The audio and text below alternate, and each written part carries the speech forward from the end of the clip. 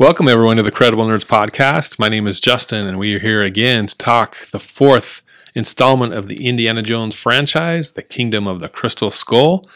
And I have my fellow adventurers with me, my fellow archaeologists. We got Blake here. What's up, everybody? And we got Nathan.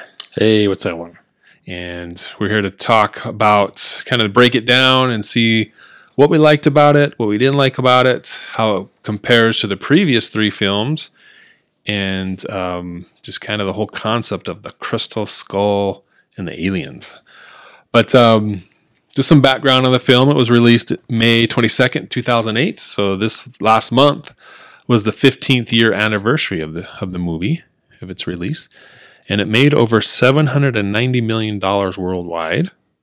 It's the second highest domestic box office of 2008, just behind The Dark Knight.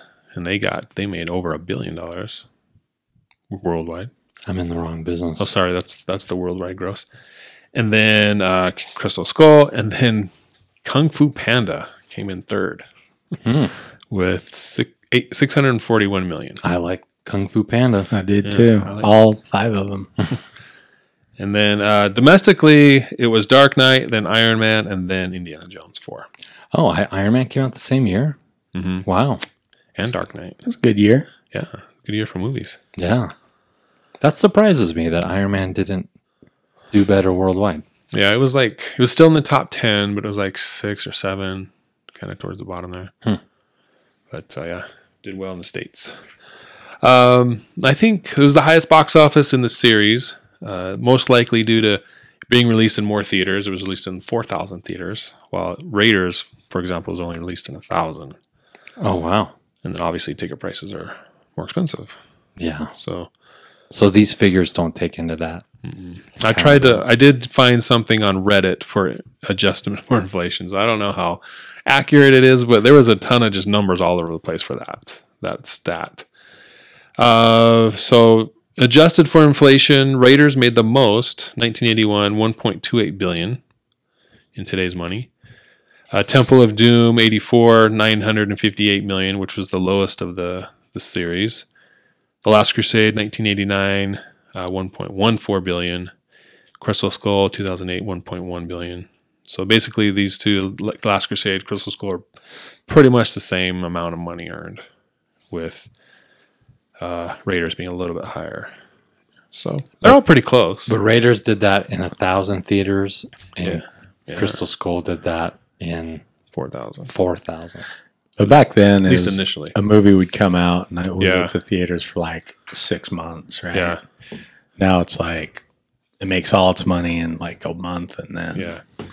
I did look at some of the box office mojo numbers, and it was showing like by month. It came out in May, and it was in theaters till like March of the following year. Wow. So That's crazy. I guess it kind of balances out. it was the worst going to movies back then. There were a fourth as many theaters. Yeah. You had to buy your ticket, wait in line. Yeah, we talked about that. Yeah. You had to go there in the theater first thing in the morning, buy your ticket for the night show, then show up 2 hours early and get in line. Yeah. And To run, get your seat. and run to a seat and hope you didn't get stuck in the front. I remember we went to Karate Kid, Yeah. and it was kind of sold out. And my mom and my dad and my little sister got seats, and I had to sit on the stairs next to her. Or sit in the front row. And they're like, just sit in the Yeah. You spent Front corner. That's hilarious. Yeah. So the story and script began to be developed in 93, just a couple years after Last Crusade. Yeah, they really struggled to get this off the ground. I do remember they were always talking about doing a fourth one, but it seemed like they couldn't get the stars aligned. You probably already understand or know, but it seems like Harrison Ford was always like, they can't get a story together. Yeah. Is that basically it? Yeah, Lucas wanted to do the Saucerman from Mars idea. Yeah. Spielberg was like, I'm done making these goofy movies. I want to focus on more serious stuff. Like, Right. The ones that he did. At least something different, because Yeah. I've done E.T., I've done first Close Encounters of the First Kind. Was in that like Schindler's List. So like Color Purple, Color Purple. like he got into all those Oscar bait movies. What's the for one a about while. the Olympics hostage thing? Oh, Munich. Munich. So he's doing those type of movies at that time. Mm. And after a while, I guess I read somewhere that his kids kept bugging him. Hey, when are we going to get the next Indiana Jones movie? Yeah. So he's like, okay, I'll do it. So, but really didn't get going until 2005. Ooh. And then the movie came out in 2008. So the synopsis is Indiana Jones and the Kingdom of the Crystal Skull takes place 19 years after the previous film. Set in 1957, it pits Indiana Jones against Soviet KGB agents led by Dr. Irina Spalko, searching for a telepathic crystal skull located in Peru. Jones is aided by his former lover, Marion Ravenwood, and their son, Mutt Williams. Mutt, a.k.a. Henry Jones III. Was that a play on the fact that he was named after the dog Indiana? So they called him Mutt. Mm-hmm. Yeah, I would guess so. But that wasn't his real name. That's the name. Yeah, that was his nickname. that was the name embroidered on his leather jacket. Yeah, it's the name Embroidered. he chose for himself, is what he said. So just to recap the timeline, Temple of Doom was December 1935. Raiders, May through August 1936. Last Crusade had that opening flashback to 1912, and then the current storyline was January 38. And then Crystal Skull takes place 12 years later, 1957. So that 12-year gap. The opening sequence was different this time. In the previous movies, we get this, we're in the middle of an adventure. He's trying to get something, this artifact. And then the previous two, he didn't get it. The last one, he did get it. But this one's different. It's just, this is the start of the movie, and it just keeps going from there. Yeah.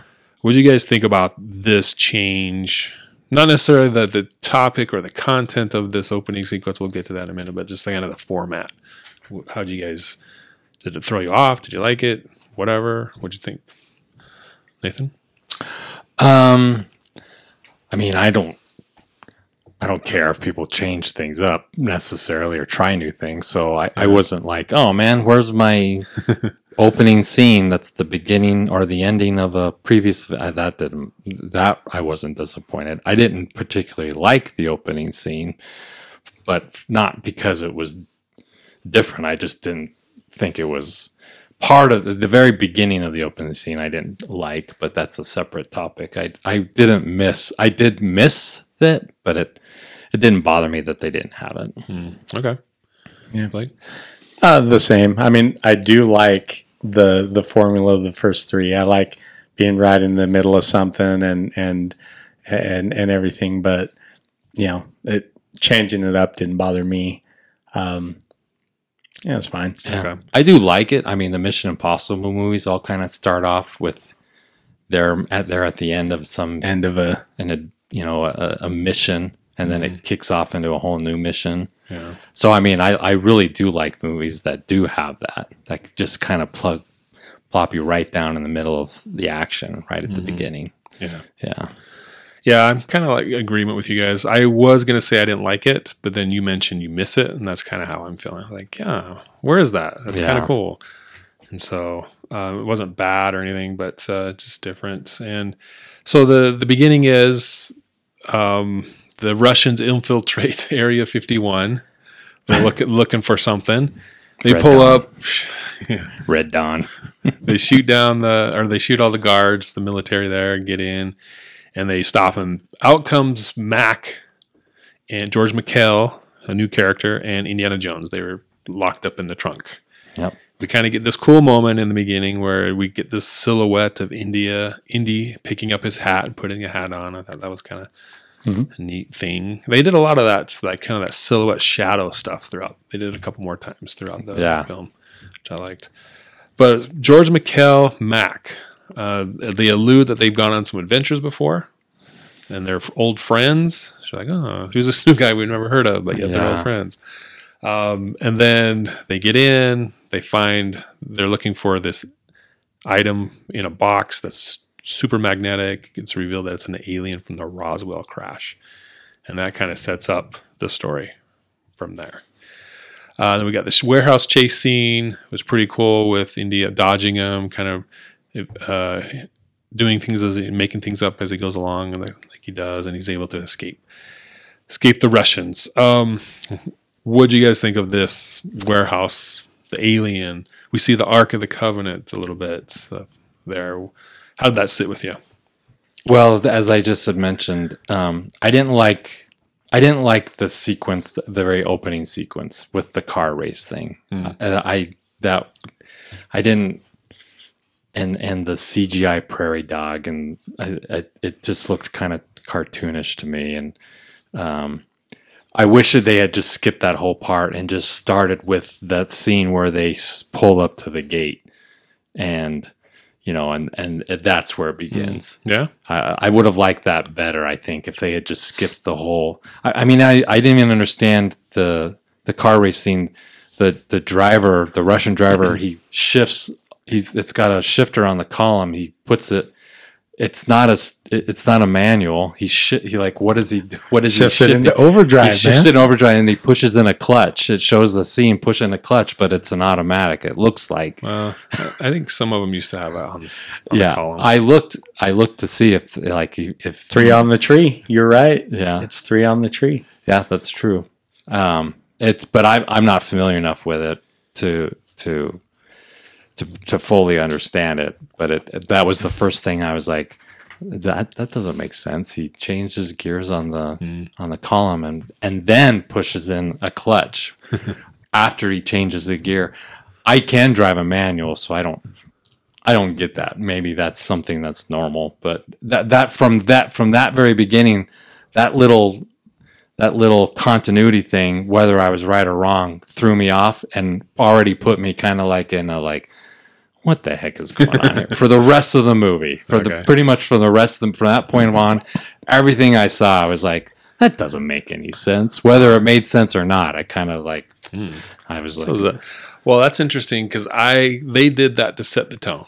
Yeah. This is the 1950s. They did a lot of racing and crazy stuff like that in the 50s. Lucas directed American Graffiti set in the 50s. So they were setting the tone, but for you, that completely backfired. Well, just the whole shifting on the column and then pushing in the clutch and then the CGI prairie dog. It just like that. What's going on here? And I couldn't not think about it. It's like an hour in, you're like, those stupid prairie dogs. I could not think about it. And then finally, when it gets to the scene where they pull up to Area 51, I was like, okay, I moved on. And I loved the silhouette scene. I loved the reveal. I thought that was cool. I really liked that they opened up the trunk and they pull Indiana Jones out and you see the guy throw the hat and he gets out and picks it up. And the silhouette, that to me was reminiscent of Raiders because you don't see see Indiana Jones until right in the very beginning. You kind of see this darkened silhouette, and then you don't see his face until he turns around and pulls his whip out and gets the gun. So I thought that was cool. But then like the Mac guy, I'm like, who's this guy? Yeah. Who's this guy? And we know we don't trust him. Yeah. Like they don't even need to. Yeah. Yeah. No. And that is, I mean, all of these movies kind of, use that shadow mechanic. And so in the beginning, I was like, the tone doesn't feel quite right. But then when that happened, I'm like, oh, okay, I'm back in my seat. This is Indiana Jones. We're back on track here. Okay. But yeah, I like your idea of just starting it from when they pull up to the base. Yeah. I do like that. And that kind of, as I was watching it this time, there were parts that were like that, where it's like, oh, that's a cool scene. But how does it relate to the story? Like, it's like an add-on that you could cut it and it's fine. Right? Yeah. Well, and it's weird, they have that racing scene and that driver, that military driver is like all into it and like a high school kid. Then they turn right and kill a bunch of people. And it's it seems out of character. The tone was a little weird. Yeah, you're supposed to have this fun, it's this homage to American Graffiti, the hot rod, and then you're like, and then they murder, which I mean, I just kind of wish they had just skipped that whole part. Yeah. I appreciate the idea, but really it was not a bad. Yeah. It was you should have cut that Go out. along with that. Yeah, you should have cut that out. Okay. Let's see. We got there. You said you didn't trust Mac from the beginning. Yeah, I mean, he just something about him, like, and then the one thing I had one of the things with this movie is it felt really telegraphed. You even mentioned like how Spielberg's kids were asking, when do we get another Indiana Jones? Mm-hmm. It felt really telegraphed and things like that, and so even Mac, it was kind of like I was like, I don't trust him, and then 2 minutes later, anytime you're like, all right, the two of us have guns, and my buddy's right behind me with a gun. We're in control. It's just the guy's a double agent. Yeah, it was pretty telegraphed. Well, I didn't pick it up till then, but so that's cool that you did. So we're introduced to the main villain, Dr. Irina Spalko. She's close with Stalin. She's looking for some information, and they find kind of what they're looking for with the alien, but the alien doesn't have a crystal skull, so it's not the right one. And then they have the warehouse chase. What did you guys think of the reveal of Well, I thought the alien did have a crystal skull, because later on in the movie, she peels back his skin and you see the crystal skull. Oh. So why don't they do say it's like a cousin, maybe? Yeah. But then I was like, why did they go get it? Why? Because they end Indiana Jones, and we're getting ahead of ourselves. He finds another crystal skull by the Spaniard explorer, and Locke had put it back. So I never really understood why they had to go get that one. They never, I mean, they don't have to explain it, but I never was like, why did they go to Area 51 and get this one? Unless they didn't know about this other one. I never maybe really just because I don't remember how they ended up. How did they end up knowing where to look for the other crystal skull? I can't remember. They just followed Oxley found it. Yeah. That's right. They went to put it back. Oxley. They got Oxley, and he couldn't tell them, so they're like, well, let's go get this other one in Area 51 and see if that works. Okay. And it didn't. This is the way I see it. That makes sense now that someone's explained it. Yeah, it should have been more obvious, for sure. Yeah, I didn't get that. I didn't understand why they were trying to get that one. Because they got it. So then, why didn't they? Well, but then what happened to it at the end? Yeah, no, they had it. They have it because they eventually got it later. Yeah, eventually they had it in the camp. They had it at the camp, still in the coffin. Yeah. So, anyways. Yeah. But that whole scene I really liked it, but there were just things about it that I'm like, it's not magnetized. They said it's magnetized, but it's really not. I didn't quite understand it. And I didn't understand how gunpowder, when you throw it in the air, stays up in the air and kind of floats around. Just floats around. Like goes to the magnetized. Gravity still works. It should have just fallen down on the ground back, but then, I didn't understand how it stayed elevated. So the whole magnetizing thing, I don't know. Sometimes I'm like, they did a good job of every once in a while, I'll be like the guy's glasses fly off his head and hits the thing. But there are other times, and you're like, they make it look like it's really super powerful when metal's around it. But then it seems like, and again, continuity stuff just drives me bananas. It seems like I would imagine the whole warehouse is full of metal. There shouldn't be all these boxes sliding towards it. It'd be easy to find it because there'd just be a big pile of boxes. All hovered around. It's in the middle. Yeah. That's a good point. Yeah. But that is a good scene. I mean, I like that scene a lot because, in Raiders, it's there's this warehouse and it's got all sorts of crazy stuff. I would have liked to have seen some more boxes break open or something. Yeah. See some other, secrets or something. But it was cool that they were there. And then the scene I thought was pretty fun. It is interesting to me that Indiana Jones, he's always whenever he's captured, he's pretty quick to work with whoever it is that captured him to solve the, the riddle or whatever. And he gets all, maybe it's because he's like an archaeologist and a professor, and he's just excited that somebody is interested in what he's got to say. But he's just like, hey, let's all look at this map together. It's kind of funny. Yeah, I like that. So, it does answer the question, where is the Ark, right? Yeah. That was a big question at the end of Raiders. Like, where is this place? 51. I like that. I actually like that. That's kind of cool. I like it. Yeah, so it solves that big mystery. I don't know how big, but... and then Indiana Jones goes on the rocket sled. Well, they get in a big fight. They fall through the glass. They land on a rocket sled. Mm-hmm. He kicks the guy. He busts through the glass.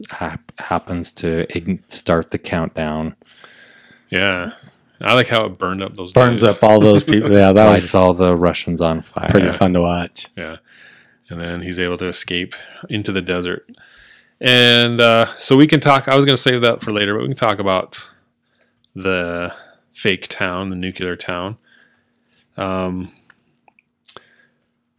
So I liked it overall. He's wandering. He comes upon this town. You're like, oh, he's going to be saved. He can call someone, and he walks around like, what is this place? Yeah, and it's all just mannequins and fake stuff. And you're like, what's going on? And then you hear the sirens. He's like, oh, that's not good. He hides in the fridge. The bomb goes off. The fridge is pushed outside of the blast radius. You actually see the fridge fly over the Russian car.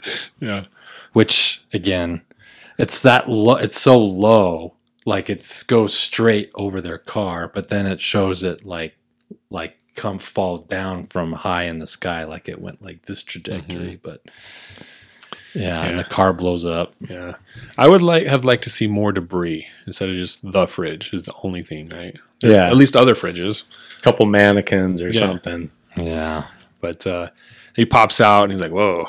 What just happened? He's got birds flying around his head, cuckoo birds. Yeah, cuckoo. Yeah, and then he's brought back to the agents and questions and stuff. But I know we've talked about this a lot off camera. What did you guys? Overall, I liked it. I just felt. I'll get into that later. What did you guys think of the scene? Like, I was perfectly fine with it, but the refrigerator thing is just dumb to me. I mean, like it's not.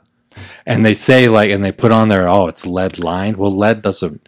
Again, correct me if I'm wrong, but I think the idea is lead protects you from radiation. But I'm pretty sure it's like 1 billion degrees when you're right next to an atomic or nuclear bomb and it explodes and everything melts. So I don't know that the fridge would have survived the heat. Yeah. I think that there's a fridge scene in Oppenheimer too this summer. We'll watch. We'll have to see. Yeah, I'll stand up in the middle of the movie and go, "See, that's right. It is true." Yeah. Yeah. But I mean, like he just comes out, he just rolls out of there, like, and he just rolls out of there, like whoa, that was crazy. Yeah, like he just like fell out of an airplane in a raft or something. I don't think anyone would have survived an atomic blast from ground zero by hiding in a 1957 refrigerator. George Lucas did the research. I bet he did. And he said there's a 50-50 chance you can make it. There you go. There you go. I don't know what research it was and what the conditions were. He went on Google. Yeah. In 19 whatever year that was. So you're fine with it, just the fridge thing was like, the fridge thing was dumb. That's too much. And all the CGI prairie dogs, and the like goofy looks, like I'm like, what am I watching here? What is this? Is this an Indiana Jones movie or a Saturday morning cartoon? What about you, Blake? What do you think? I liked it. I mean, it was I'm not quite as focused on the plausibility as Nate is, I guess, but I'm like, perfect. He's in a fridge. That makes total sense. And then it bounces down and him going into that town and I remember the first time I watched it, I'm like, oh, what's going on here now? And then you hear the siren, and you're just automatically, it's like you're realizing as he is like, oh no, you got to get out of there. And I have no idea how far you got to go, but you got to. Anyway, it was fun to watch. It was fine. A few miles. At least. A good 100 miles probably would be safe distance. Yeah. More than the fridge could, the trajectory of the fridge would have taken them. Yeah, so the term nuking the fridge arose after this, and it's akin to jumping the shark.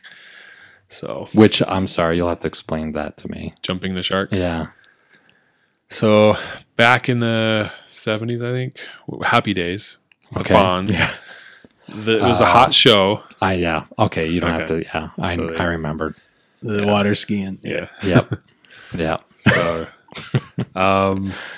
yeah, so I liked it. I just, again, how does it fit into the story?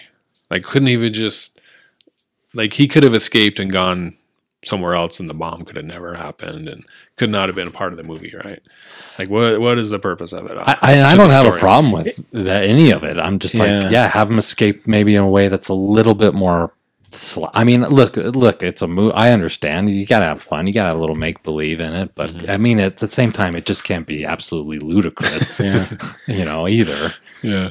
To me, it kind of felt like there was a big jump from Last Crusade from a time perspective, to this. And so like the hot rod race and then the Area 51 Roswell stuff. And then, well, let's put them in. It felt like they were just trying to plug a bunch of things in saying, this is the time we're in. Here's what was happening at that time, maybe. Okay. But you're right. It doesn't tie into anything later. It's not like there's a atomic bomb theme or anything like that. But yeah, and the next scene, he's just like in a room getting scrubbed down by guys. Like, how did they find him? Well, I mean, Okay. Something I don't know. Yeah, I mean, it doesn't bother me that they had the scene. Yeah, it's perfectly, even though, but it sets the tone, right? It seems like they wanted anything that was a '50s reference. Yeah, they were trying. They wanted to put it in there, and these are George Lucas and Steven Spielberg. The '50s was their it's heyday, right? Growing up time. Yeah, so this is stuff that they want to reference. Yeah, so that's a good point. I'm perfectly fine with it. Yeah, and you got Harrison Ford saying, "I like Ike." Right? Yeah, I like Ike in the 50s. Yeah, so it's establishing this is the 50s. They beat us over the head with it, but yeah, that's what they're doing. And it gave them a chance to that scene of them all in their hazmat suits washing off Indiana Jones. I mean, sometimes I wonder, they're like, an idea catches hold, and then I think sometimes they put it into a movie for a couple of scenes that they think will be fun. I don't know. Yeah. Maybe that's part of it. They just needed, how do we get Harrison How do we get him with his shirt off with some people washing him? Yeah. And which, by the way, the guy looked awesome. I mean, I wish I looked half as good as him. And how old was he when he made this? That's a good question. Let's figure that out. I mean, 60? Holy cow. I mean, I know those Hollywood, they get, they have all this free time to get in shape for a movie, but I'm like, geez, he's 10 years older than I am. Born in 42, and it came out in 2008. So what's that, 66? So, yeah, he's 66, yeah. Jeez, man. Yeah, 66 at that time. Well, 65, 66.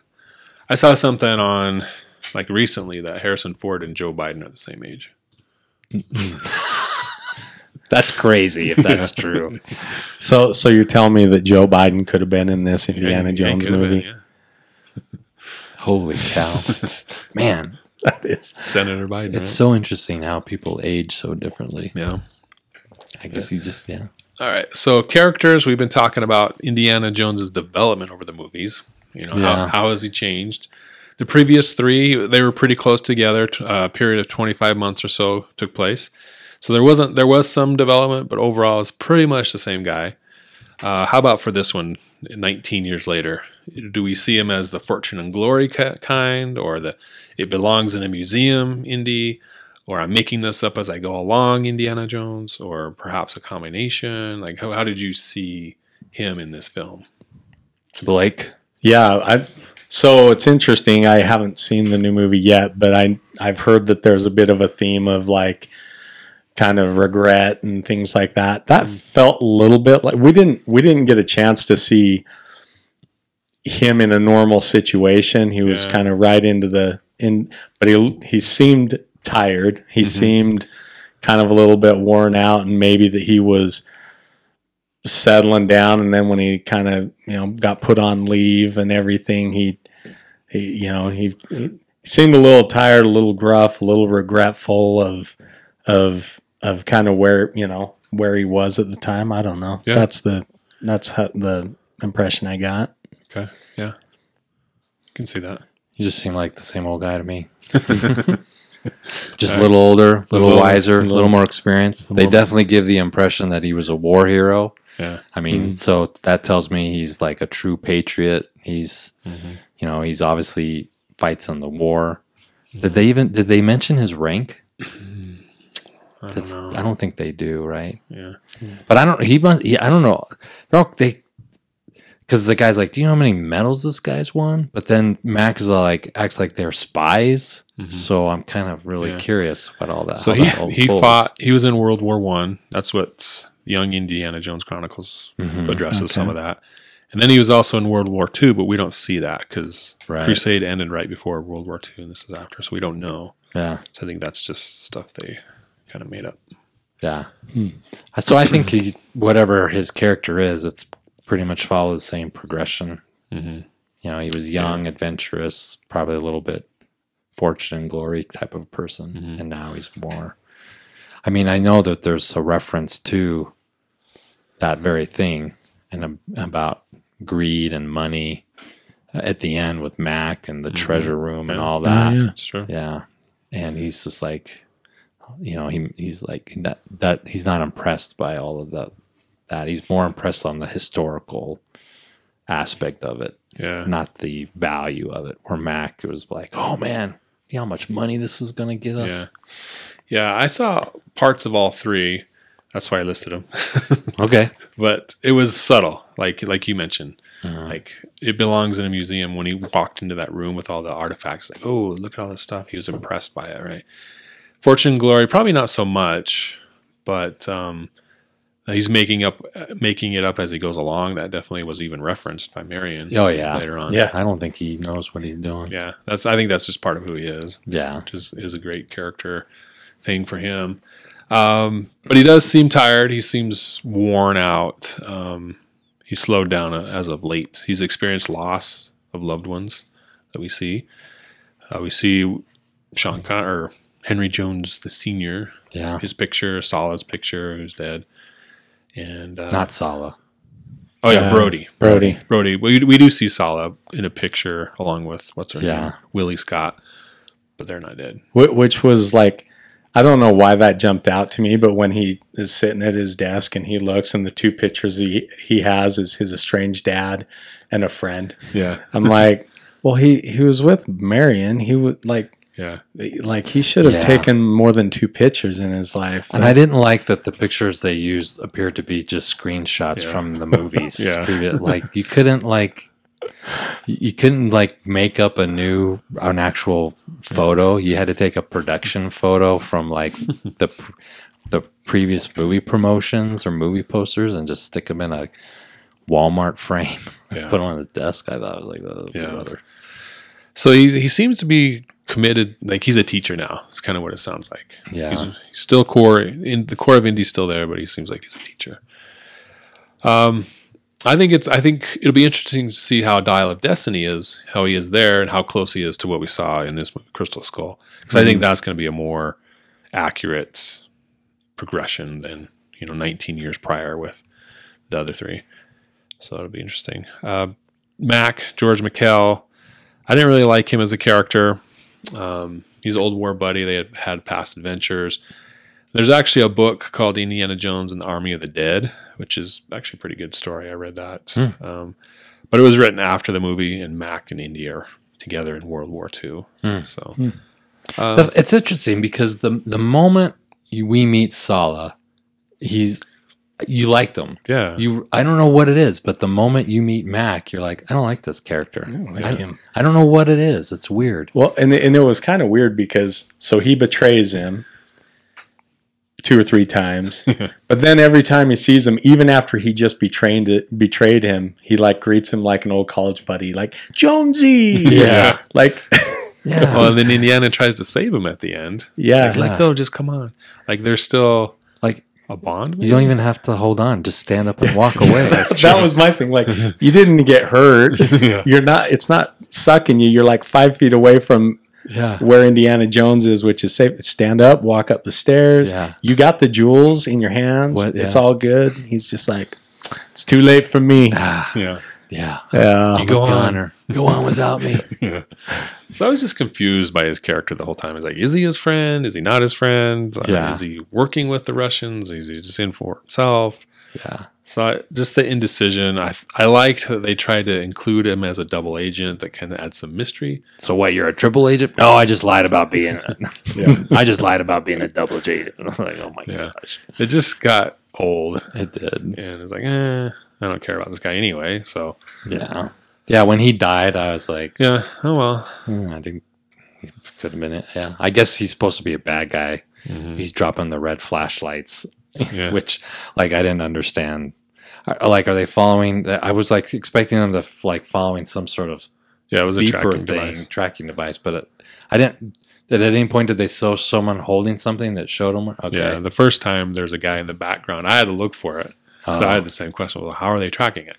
So I looked, and there's a guy with this box thingy. Oh, okay. I guess, yeah. So Irina Spalko, we talked a little bit about her. I see her as a combination of Elsa Schneider from Last Crusade and Belloc from the first one. Mhm. They're working for this government, but they're really in it to get what they want. Yeah. They're using their resources to get what they want. And then they do. They do get it, but then they also perish as well. I love Kate Blanchett. I think she's a fantastic actress, and Yeah. I just don't think she was the right pick for this. I didn't like the wig. I think that was kind of the off-putting thing. I was thinking about it after you mentioned it, a couple weeks ago, whatever. And I thought if they just had her like long hair, like, whatever, I think, I don't know. It might have worked a little better, but it was just kind of like this, I don't know. I can see it. Yeah. Yeah, it was actually her idea to do the bob cut. And I don't mind the cut. It's just like I just think they should have picked someone, like Elsa, and kind of an unknown. Uma Thurman was offered the position initially. She turned it down. What about her? Interesting. Or would you want like an unknown? I think I would want an unknown who has the real accent, not someone who's doing a fake accent. Uma Thurman would have been interesting because there's a sword fight. And you got the whole Kill Bill and the bride, and she's an action when star. that sword fight happened with Uma Thurman, I would have been like, all right, Yeah. There you go. I'm in. This guy's dead. Yeah, Mutt's dead. yeah. So Yeah, I would have liked someone who wasn't like trying so hard to pour on this thick accent. yeah, I can see that. They did hire all the background guys, the soldiers. They were real Russians. Oh, that's cool. At least they spoke Russian. Yeah, they looked Russian. Yeah, yeah. So you could you tell the accent was fake, or just because you knew I it just was, know her. You know, it's just like that's Kate Blanchett. She's not Russian, and that's not her hair. It's just like so she was too well known. yeah, to me. Yeah. Okay. Yeah. Okay. See, I don't think Elsa. I don't know what her I think she's English. nationality is. I think, but they made her from Austria. Mm-hmm. But I don't think she's from the United States, is she? England. Yeah, I believe. yeah. So I just kind of wish they had picked someone a little less known, because I was like right off of the bat, I'm like, you're She's not. like, that doesn't match up to Galadriel. Yeah. in my mind. It just didn't. Yeah. Anyways, we got to get going. Yeah. We'll be here all night. So I thought that she was probably the most formidable villain that we've seen so far, in the fact that she's competent. She's, what did I write down? Relentless, competent, and resourceful. Like with Donovan, he wasn't really a villain in the first He's place. kind of a stooge.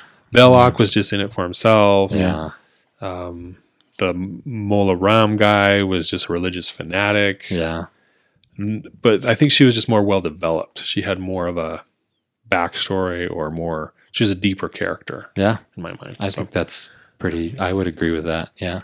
For sure. Mutt Williams, aka Henry Jones III. What do you guys think of him? His introduction was a greaser type on a motorcycle, just riding in, a la Marlon Brando in the 50s. He looked like he was cosplaying. I don't know. I think I've said this. I like him as an actor. I think can be an incredible actor. He was the hot thing during this time. Transformers, Holes. And I think they ended up regretting it after it was all said and done. Mm-hmm. I think he had the same problems on the set that he has had on other movies. The drug problems and not getting along with the other actors, and in the end, it was just not the right choice. And that is a hard role to cast, I think, though, because you've got to have somebody. I mean, I think what they were trying to do is stage for like handing this over, right? And he was the hot guy at the time. Yeah.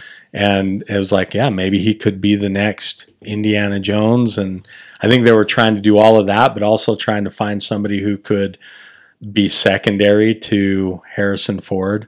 You can't have his son be like some chiseled 6'3", like action star, because then it kind of, it's true.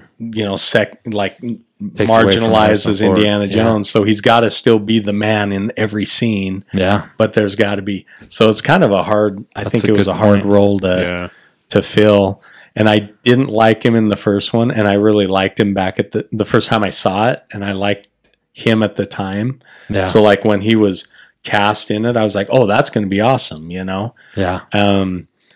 And I didn't like it his role as much when I watched it, but then when I rewatched it, I was like, oh, I was a little too hard on him. Like, he did a good job. Okay. I mean, the acting I think is really good. I kind of just think that I don't like how they dressed him up in this greaser kind of look, which I mean that's fine, but you make a very good point. If they had put on in a kind of this Harrison Ford lookalike, it would have definitely taken away from that. So that's a good point. And my perspective was like yours, Blake, in that, okay, they're going to hand this off. He's going to be the new Indy, blah, blah, blah. But then this time I watched it, I was like, well, there's no way he could be the next Indy because he doesn't have the same skill set. He's not a professor. He doesn't have all this knowledge about dropped out of school. They could retcon that. They could be like, oh yeah, he's actually really bright, and he just quit school because he was too smart. Or some dumb thing. It's a waste of his time. Yeah. But there were some things in the movie where they're kind of like he'd come up with something or he'd solve something, and you could see like Indiana Jones like kind of like, oh yeah, like you're coming along or what. There were some of these telegraphed scenes like that too, I think, where I'm like, oh, okay, it feels like they're setting it up, but it just would never work. He couldn't have been archaeologist adventurer type. Yeah. I read that Lucas was wanting to do a spin-off where he would have his own adventures with his own flavor, and Harrison Ford would kind of be the sidekick or the cameo. Like he'd be in it for a bit, then it's Mutt's adventures, but then it just kind of dropped after that. It's like, well, I mean, first off, you can't call him Mutt. I mean, Mutt. That was a mistake. I totally agree with that. You can't get behind Mutt. The Adventures of Mutt Jones. Like, how do you? It's the Mutt of the. It sounds like Runt of the lit, right? It just sounds like the small weakling. You can't call him Henry. Yeah, because that's just weird. Hank. I don't know. Well, it worked with Indiana because you thought his name was Indiana the whole time, but Indiana's a cool name. And it's and then it's like, oh, it's the dog. Oh, that's funny. Yeah. But with Mutt, it's the dog already, and it's it's Mutt. A Mutt is like is a kind of a derogatory term. Yeah, it's a bad choice. So his story was Marion and Indy were together. They never got married.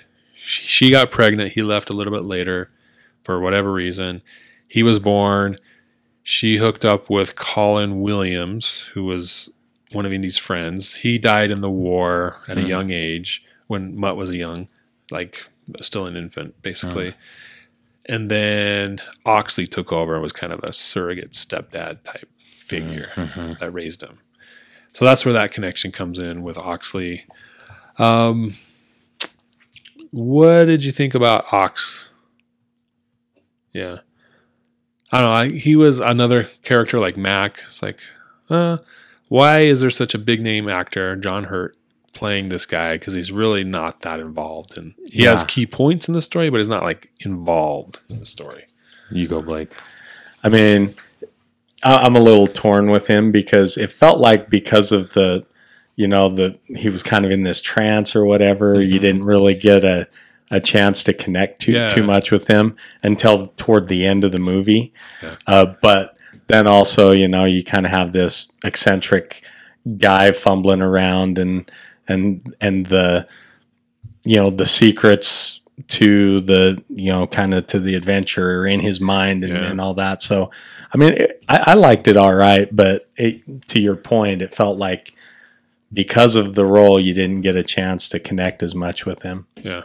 Okay. Yeah, I just wish that he would have snapped out of I wish that he would have been faking it. Mm-hmm. And then when they escape and they end up in the sand pit, he would have been like, came out and acted normal. And I know that and then the instead of him going and getting the Russians for help, they figure out another way with the Russians. And when they show back up, he goes back to acting like that would have been funny to me. Yeah. But for the whole movie, he acts like he's this, in another spacey world, and I think he gets like 3 lines where he's like a coherent person. Yeah, there at the end. And I'm like, what a waste of talent, because he is such an awesome actor. Yeah. I just can't believe they had him act like that the whole time. Yeah, I agree. He was the key. He knew where Akator was. So that's kind of why they kept him around. Marion's back. I loved seeing Marion and Indy back together again on the adventures. Overall, I thought it was a good choice to have her there. There were times we saw the Marion of Raiders in the adventure. There were times where she was just kind of this goofy woman with a silly grin on her face. Yeah. It didn't really match up, and I was disappointed. I had the same thought. I'm like, you got glimpses of the old Marion, but then you just kind of got this giddy, goofy person. Like, who is this? This isn't the same Marion. This is off. Yeah. Off-putting. Yeah, like she goes, she's kind of the one who drives off the cliff and down through all of the waterfalls. And it's like, oh, wow, everybody else is scared to death and she just goes for it. That's the old Marion. Yeah.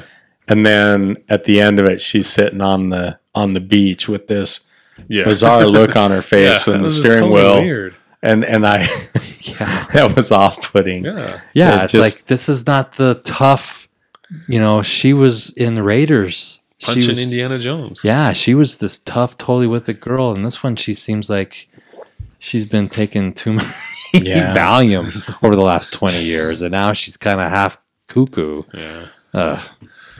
So anyway, I liked how they got married at the end. That was a good conclusion to that relationship. Cool. So themes, I think we talked about how they're hitting us over the head with the 50s, but there's aliens. That was a big thing in the 50s, it sounds like, with Roswell, Area 51. I think the aliens fits into the timeline, but does it fit into Indiana Jones?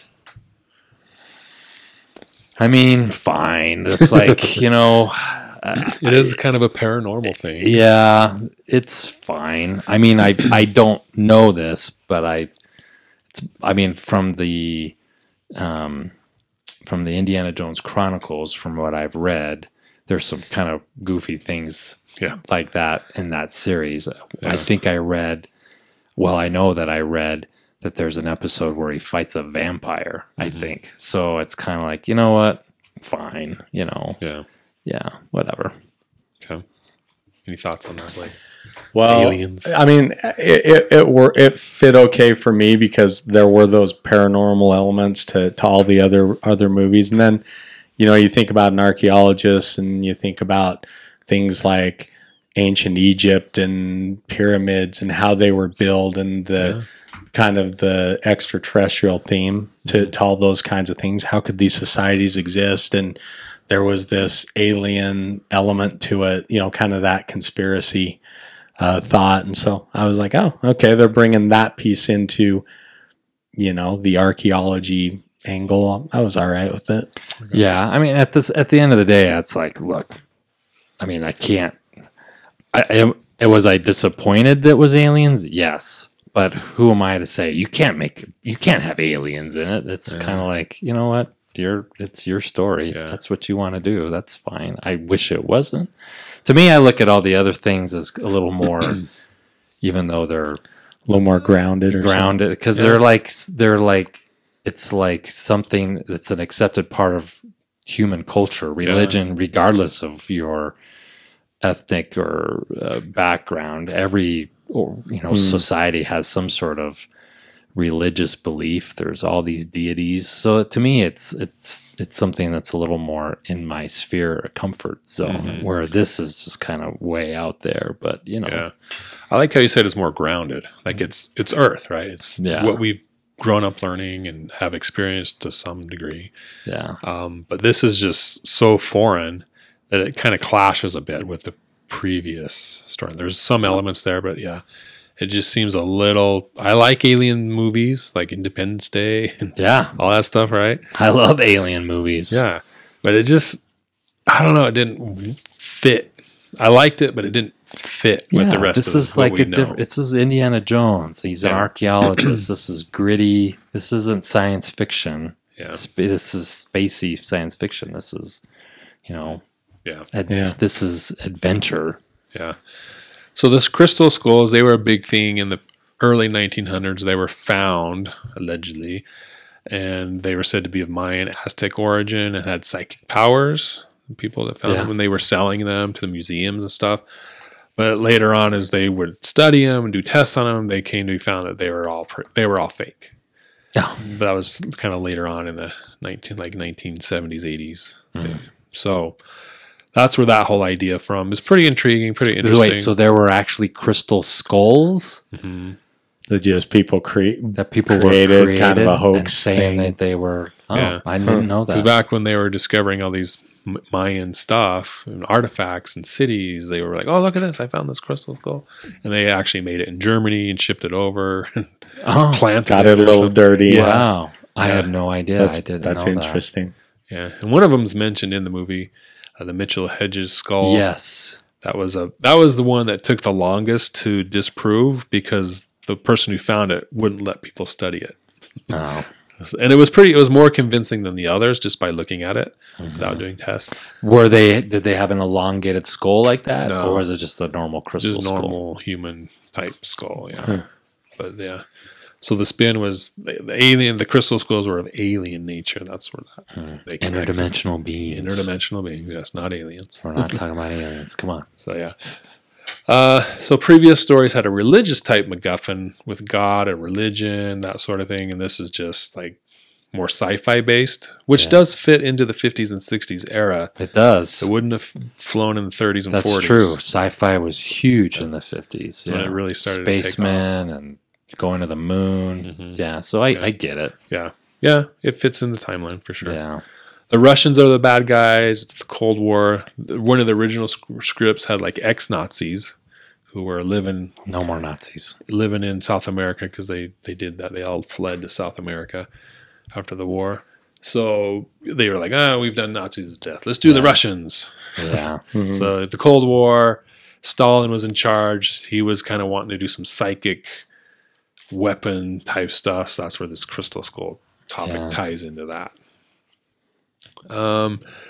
So there was some, we've talked about some, but there were some elements from previous movies that I liked how they brought a lot of the previous stuff together into this movie and kind of acknowledged some of that stuff, like the Ark of the Covenant, obviously. Blake brought up using the whip to swing from the lamps, like the Temple of Doom. Cool. But he didn't make it this time. Yeah. Like, I thought that was closer. So. Yeah, I liked that. That was funny. And I had heard that they wanted to do some sort of CGI whip, and Indiana and Harrison was like, "Nope, that's dumb. Absolutely not." Yeah, which I appreciate. Yeah, because I think there's some CGI whip. I feel like once you learn how to use a whip, you want to use a whip anytime you can use a whip. You know? I would. In the trailer for the Dial of Destiny that you could sell, there's that one scene where he's at the table and they all put you could tell it's a CGI whip because of the way the camera, you can see it whoosh, and it pauses and he whips it back. Yeah. Okay. So, Okay. We got Marion Ravenwood back. Picture of Willie Scott and Sala. I didn't see those pictures. It's brief. It's like in the background. Are they production photos as well from the previous movie? Yeah. Brody and Henry Sr. What was the significance of the car chase through the... And specifically, because we really probably need to get... We're going to be in this 2 hours. What's the significance of the Russian car chase thing through the school? And they run into Marcus Brody's statue and his head pops off. I'm like, that seems kind of mean. Why did they make his head come off? Well, did you see the gag after? Well, no. It falls in his lap. Falls in his lap, and Mutt's laughing. And Indy just looks at him and shakes his head. Yeah, the old Harrison Ford, Sean Connery thing. Yeah, exactly. It mirrors that. You'll have to explain it to me. So is this some sort of sexual innuendo kind of a thing or something? I don't understand what the reference is. Well, so in Last Crusade, Indy causes those Nazis to crash, right? And he's all excited about it and he's laughing and looks at his dad, and his dad just shakes his head like, "Oh, I can't believe he did that." Okay. So then here we got Mutt laughing on the motorcycle. "Oh, look at that. That's funny. They broke the statue or whatever." And then you got Indy looking at him like. So that's yeah. I mean, yeah, I don't see the reference of what that has to do with his head falling off. With the statue, I don't think there was anything particular, like except bringing in, that character in a different way, I guess. But yeah, I was like, poor Marcus, they cut his head off. Decapitated his dead head. Yeah. All right. So then we got Indy talking about riding with Pancho Villa, which he did in the Indiana Jones Chronicles. So yeah. Bringing it all together, we do have, like we talked about, the father-son relationship. How do you feel like their relationship played off? Obviously, it's different than the previous one because they spent less time together and they didn't really know each other. Like they were fathers until halfway through the movie, but it's still there. What did you guys think? How did that fit with you? I mean, I was fine with it because you didn't really know until that scene, but the interaction of at the diner and then the car chase scene through the school, I thought that was great. Yeah. And seeing Harrison Ford crawl through the window and beat up the guys and crawl out the window back on Yeah. That was awesome, man. Cool. I love that. I was like, man, this is so cool. And it looks like it's him. I mean, I'm sure. I don't think it was. There was some stunt double work. Yeah, but man, that was like, how did they pull that off? Because that doesn't look like that looks legit. Like a guy really did that. And he slides back on, and he's holding onto the motorcycle and like sliding on his. I think that was the stunt part. Cool. I'm sure that was a stunt double. The car, you see his face. So yeah, that's him. I mean that whole part that was awesome. I like that. That was fun. Even the really super long slide. They slide, and the part about that is like the funny part is they slide and they push that student back, and he's like. Starts asking his professor questions, and Indy like answers them as he's driving away, and got to get out of the library. That's a good little gag. Yeah, that was get out of that the was library. Chet Hanks. Oh, was it? Oh, Tom's son. Yeah. Tom Hanks' son. Oh, interesting. Yeah. Is Chet the crazy one now? Is he the crazy one, or I don't keep track of the Hankses. Because one of them's bonkers. Really? I think. And then there's Colin Hanks, who's I think Chet is the rapper, the one that kind of. I think he's the one that kind of social guy who's like all wound up. Can be a little controversial. Yeah. I think that is that Chet. Interesting. So we've talked about the tone of the movie. It is adventurous. It is humorous. It is smart with the dialogue and some foreshadowing, goofy at times. Yeah, not quite as dark as the other ones are, right? Even definitely not Last dark, Crusade. no, yeah, it's like this weighted evilness. You never get that in this one, right? That's true. Yeah, this is because there's not. It's just a chase. There's the people that are there. Well, yeah, you just that overtone is really absent. Yeah, there's a lot of chasing, like you said. Just the warehouse chase, the university scene chase, the jungle chase, chase, the chase to the city. It's continuous running. Yeah. All right, so let's get into least favorite parts. Oh boy. Well, 5 only. Do you have one, Nate? I'll try to keep it to 5. So mine, we've kind of talked about most of them. Mac, he was just all over the place. I didn't really care for him as a character. Oxley, I wanted to see more, but he was kind of insignificant other than knowing where to go at the end, and he couldn't really talk. And I think it plays into my next one where there's just too many characters involved in the story. Like you got all these people that need screen time, that need backstories. And it just seemed crowded all the time. Yeah, I could see that. So then with that, you get people being pushed to the back, like Oxley and Mac and even Marion at times. So I think there was just too much of that. Didn't like there was the traditional prologue.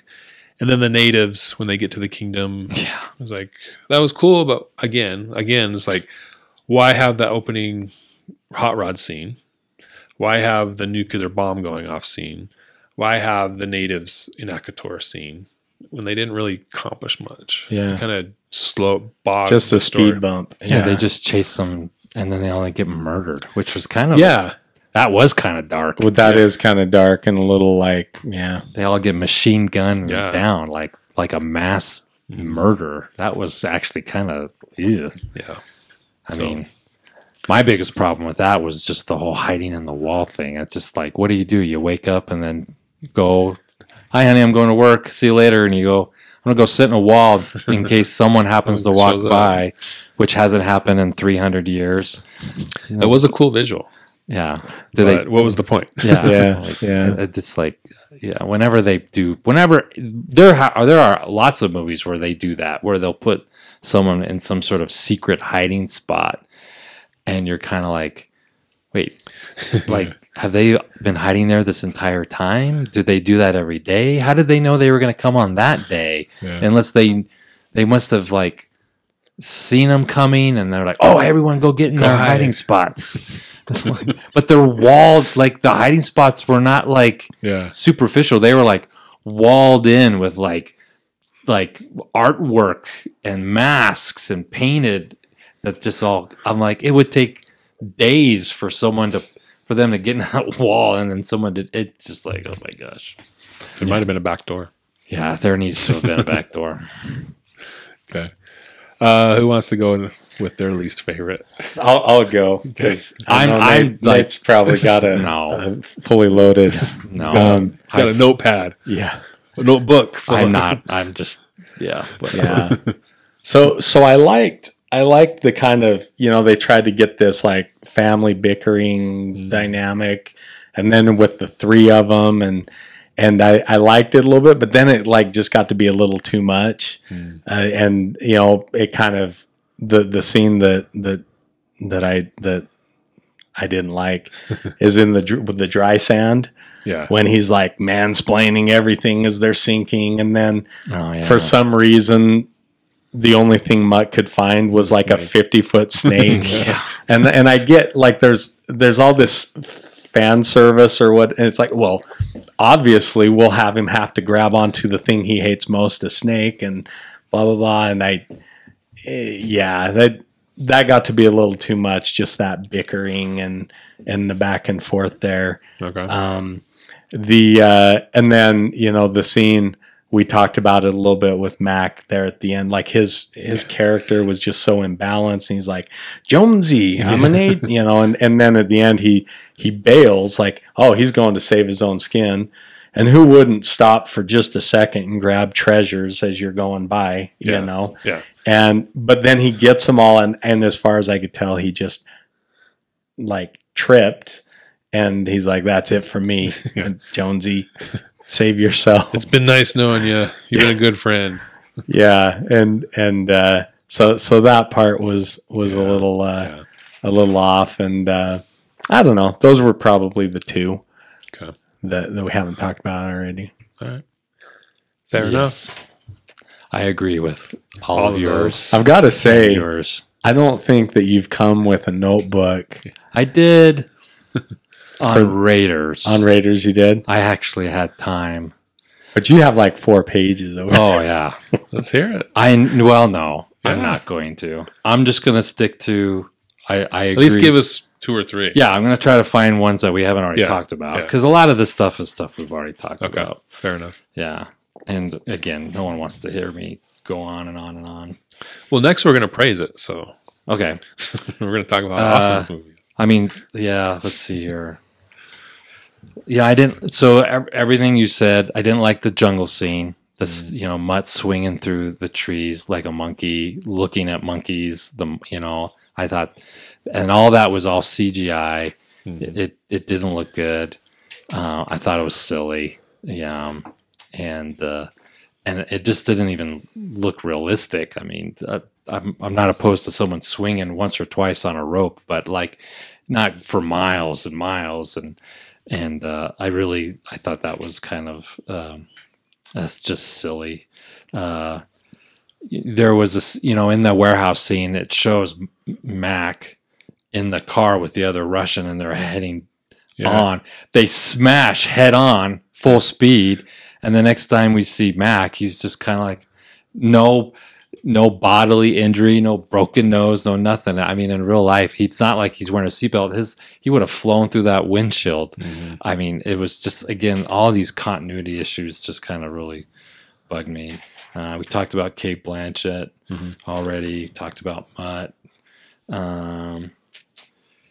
I liked the graveyard scene, but which we didn't talk about. I actually thought that was really cool. I didn't mind the scorpion thing, but when Indy jumps up and blows the blow dart back in the guy's throat, He must have misloaded or something. I'm like, right? did he put it in backwards? They usually don't poison darts on both ends. It probably hurt. Yeah, like they usually put like a feather or a stop on one end so it actually goes through.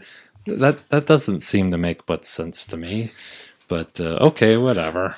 But all these little okay whatevers, they kind of added up for me to a point where I'm like, this is just not good. I didn't really appreciate the ants. Really, he says the Indian or the Mayan word for him. What is that? He's like, really big ants. Yeah. And the Big damn ants. Yeah, big damn ants. Just too much CGI in this one. Overall, this movie just kind of like it lost its grittiness compared to the first 3. It just, again, kind of like I made a reference. It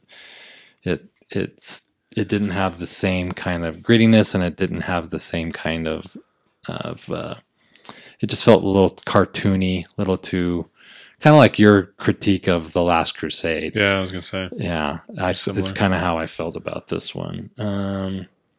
Yeah, and everything else we've kind of already talked about, especially and that whole jungle scene and the sword fight on the cars and Mutt constantly getting hit in the crotch.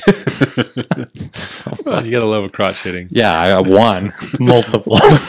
One, and then like, oh, but he just takes it. He just stands there and takes it over and over and over again. I'm like, He was leaning into it by the I'm end. like, what is going on here? This is like, he's just kind of like, and then he just puts his hand there and keeps sword fighting. And that crystal skull, it's supposed to be magnetic, right? But during that jungle scene, they're throwing it around. Yeah. And it's not like, if it sticks to metal, wouldn't they have a hard time? Like, wouldn't it be stuck to a car? They could just stick it to the car and it's good. Yeah, but they have no problem lifting it up out of the car and flinging it with the swords back and forth. It's just, anyways, yeah. Okay. Good stuff. I can agree with some of those. Favorite parts. I liked Indiana and Mutt and Marion on an adventure. Like you said, I did like some of the banter, but not necessarily all of it. The graveyard scene, I liked fighting the gravediggers, searching for the grave of Francisco de Orellana, finding like the thing that tilted to kind of discover. That was pretty cool. Finding the remains, the mummified remains, finding the crystal skull, and Indy's amazement at what it was. He was like, what is this thing? Yeah. Like, he was just completely baffled. Yeah. I really like that. I thought that was pretty cool. So just that overall graveyard scene was, I liked. Which is what in the previous movies are things that we liked, right? Yeah, definitely. The warehouse chase, we've talked about that. Swinging from the lamps, seeing the arc, rocket sled. Spalko, I thought she was a good villain with depth and purpose. Yeah. The 1950s cafe fight, I really like. Motorcycle chase. Like, it started in the cafe, they started punching each other. I The did greasers like that. against the college boys. Yeah, that was cool. I Like, liked it. Yeah. And I like, he's like, hey, hit this guy. Yeah. He's like, what? Hit him. And he college just- boy. Yeah. Yeah. Hit Joe College. College, yeah. Hit Joe College. I like that was hilarious. Yeah. that's funny. Yeah. Just the whole chase there. I thought was pretty cool. Yeah. And didn't a girl like punch someone? Yeah. The Yeah. girl punched Mutt. Doesn't a girl punch Mutt? Yeah, Yeah. that was great. And she was someone famous. Yeah. Someone's famous kid, too. I can't remember. Yeah. And then bonus is I just love the soundtrack. I think it's the best of the series. Oh, yeah. That was- I like didn't listening pay to it. attention. Well, they got to patch, kind of into the 50s stuff a little bit. And yeah, it was good. All right. Do you guys have any likes? So, Favorite parts? yeah, I mean, I like the warehouse scene a lot. That was great. I like kind of I like the jungle chase. I kind of liked it. I liked it. And it was, like when whatever that big thing comes off, and yeah, it's not very plausible. That probably didn't exist. But when it kind of just skips down all those cars, and then you look at the car and that spare tires just cut in half, Shredded. and that was good. That was good. I liked, in the graveyard scene, we talked about this a little bit, that swing, and he almost makes it and falls back into the windshield of, the Russian's car. And he's like, I thought that'd be closer. And or kind of that whole, when all these movies were coming out, like, Rocky Balboa and all these like revisits to 80s heroes, that was kind of the theme, is like, oh, they're old and their joints and blah, blah, blah. And so I don't know. That was kind of just a fun scene. I liked the ants only because I like it when you get to see somebody get consumed completely by an animal. They just carried that guy into this huge ant hill, like almost like a wood chipper, and just roar. And Have you been to South America and seen the ant hills? I have not. I have not. Is that a thing? Yeah. So they that's can tall get as me. like this tall, Taller right? than me. Some of them were. Yeah, Wow. they're massive. Yeah. And pretty big ants. Yeah. I was scared of them. They weren't that big as we saw in this, but everything's big in the Amazon. yeah. So that was cool. I liked the whole end. The climax was, I mean, it was. They had some cool visuals, like all the crystal skeletons coming together and stuff. But overall, that didn't really do it for me. But I did like seeing Cate Blanchett's face melt again, and I'm just a It's sucker not an for Indiana Jones movie. We don't see for a someone's face face, melt. Yeah, we haven't talked about the ending. Yeah. Big climax. So you kind of liked it, or you liked it? The climax. Yeah, the end. So I like watching her melt, and I liked kind of everybody getting sucked around and stuff. Okay. But then when the flying saucer came up, that was kind of like, I don't know why, it just looked a little weird. And then Indiana Jones was right at the end, like right on this ledge watching it. Yeah. I'm like, he's going to get hit by something. And then he almost anyway. Yeah. But when the saucer came up, and it was just that, I guess that's how you have to do it. But for like it's a 50s movie. It's, the Area 51, whatever. And so it's that traditional flying saucer that comes up. Yeah. But it looked a little Spinning even. Yeah. But so I'm in a little hit and miss. I liked it, but a couple of things were a little off-putting. But I did like the face melting. It was all right. I like how knowledge was the treasure. How they made that reference. Like, oh Yeah. I thought that was a cool twist. Yeah. Yeah. Mac didn't get it. Indy got it. Cate Blanchett, Spalko got Well, it. Mac dropped out of school. Yeah. He, Well, yeah, the end of Last Crusade, he's like, it was kind of the same thing. He's like, we didn't get the cup. And he's like, what'd you get, Dad? And he's like, illumination. Yeah. Yeah. So Harrison Ford got illuminated as well. Yeah. That's right. Indiana Jones. Knowledge. What did you think of the final sequence there? I mean, it was good. The whatever we call them, interdimensional beings. I wish there would have been, I don't know, maybe some sort of dialogue of maybe something where they could have communicated. Maybe I can understand why they wouldn't have done that. the 13 kind of become one. I wish that they would have tied maybe the one that they went and got out of the Area 51. What's like, is he a cousin?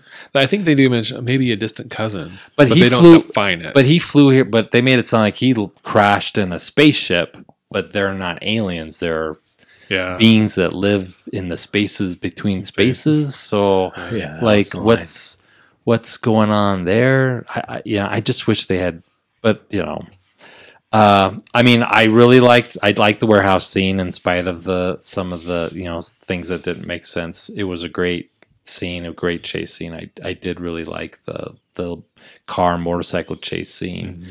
I did like the graveyard scene. That was like pretty spooky. The gravedigger scene, the jungle scene. Yeah, I thought it was silly. I liked, even though.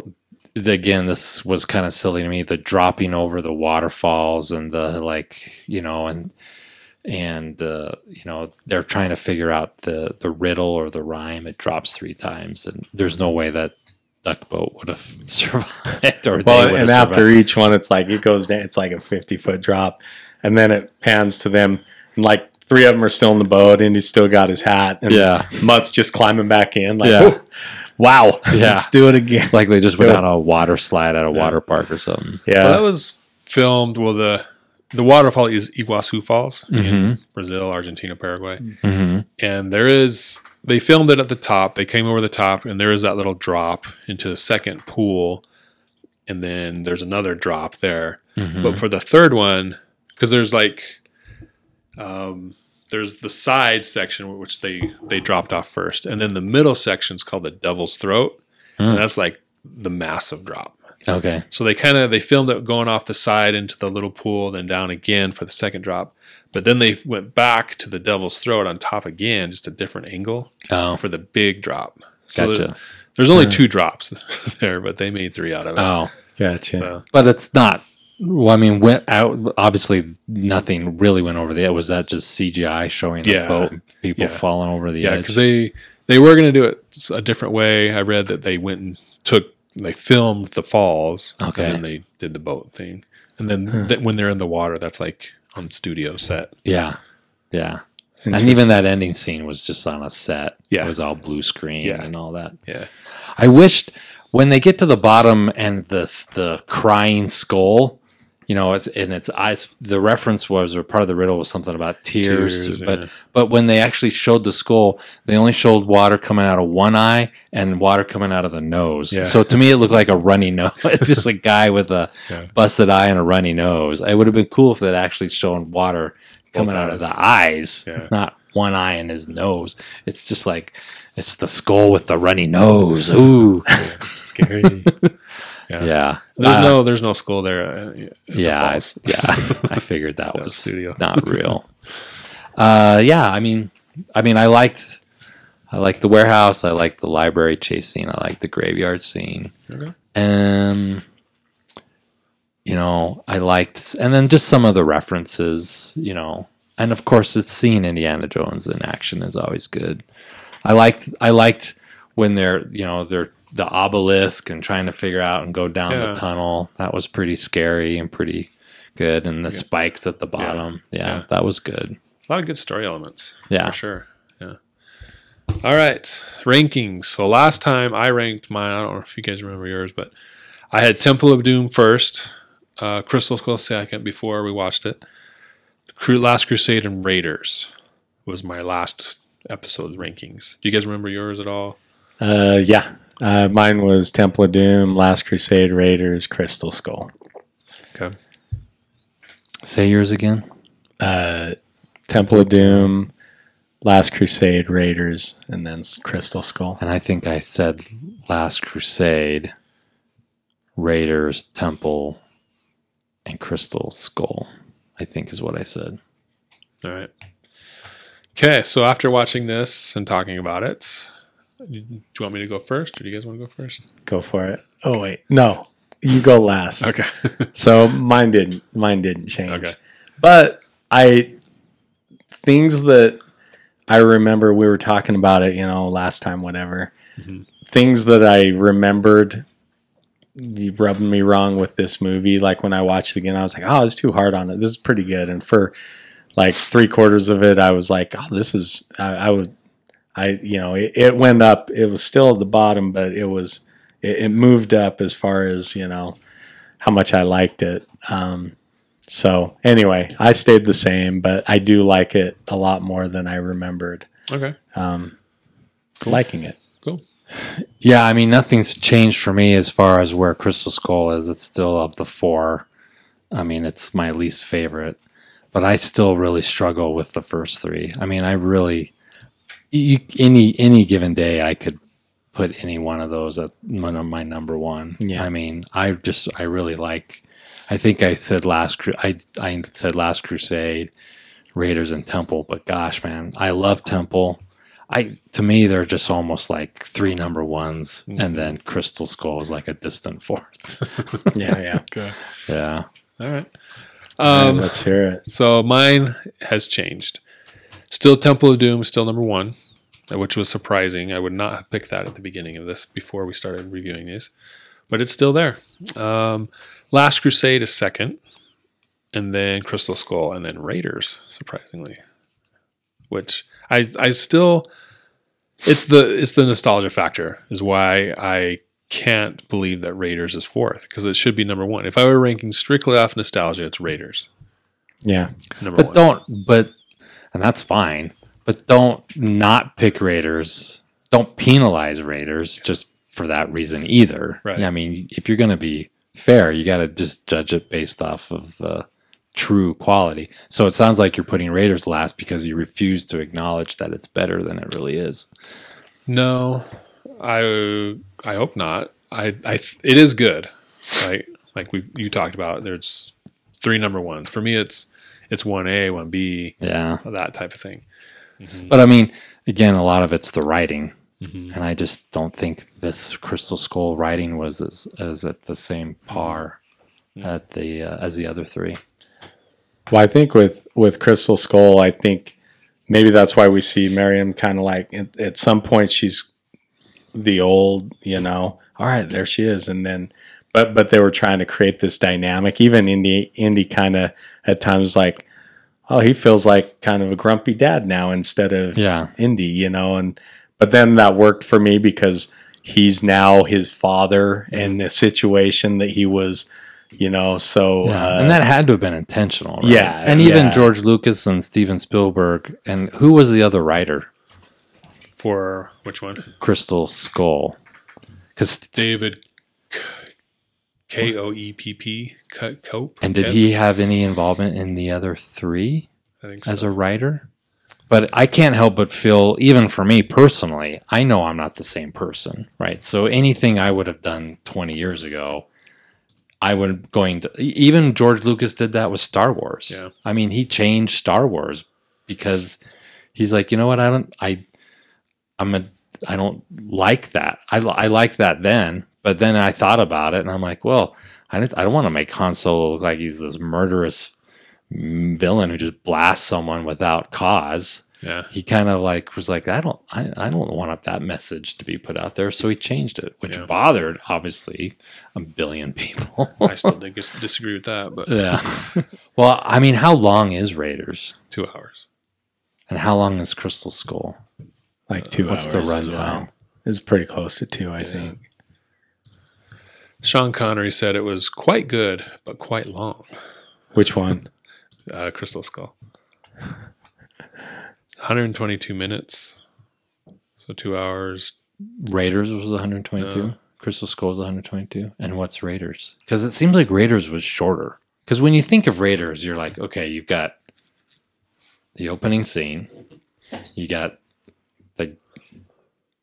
the medallion. He goes to the Well of Souls. He gets the Ark. He gets on the submarine. They go to the canyon. It's over. I mean, there's really not like... It's 115 minutes, which is only 7-minute difference. Yeah. I mean, there's really not... I mean, when you look at Crystal Skull, there is a lot more locations. Yeah. They're going a lot of different places. There's a lot of different scenes. When you think about Raiders, it's just like, there's not much to it. Yeah. So Is that, you think? Yeah, I think that's it. And then there's just more, it's faster paced, like this chase, this chase, this chase. Yeah. I do like that. Well, and I think visually, like if you showed my son or whatever, or just somebody, a millennial, whatever, the two movies, and they'd never seen either of them, obviously Crystal Skull's got just, like the effects and the, like the visuals, the colors, all that are superior, you know? Yeah.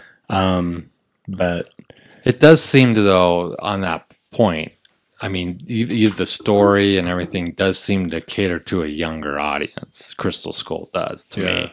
I look at Crystal Skull and I think it's written to, a younger audience, where Raiders is written more to an adolescent, teenage boy, young man kind of, where Crystal Skull seems to be more for like a younger kid. Well, and I mean, when they started, it's like, we've talked about that they were going for kind of a James Bond kind of type of movie, but, in this different setting. And yeah, Crystal Skull was like, it's kind of like, this is a, fun, the family adventure or whatever. The biggest criticism was Temple was that it was too dark. So did they just kind of like, well, let's go the opposite direction and just keep it more family friendly?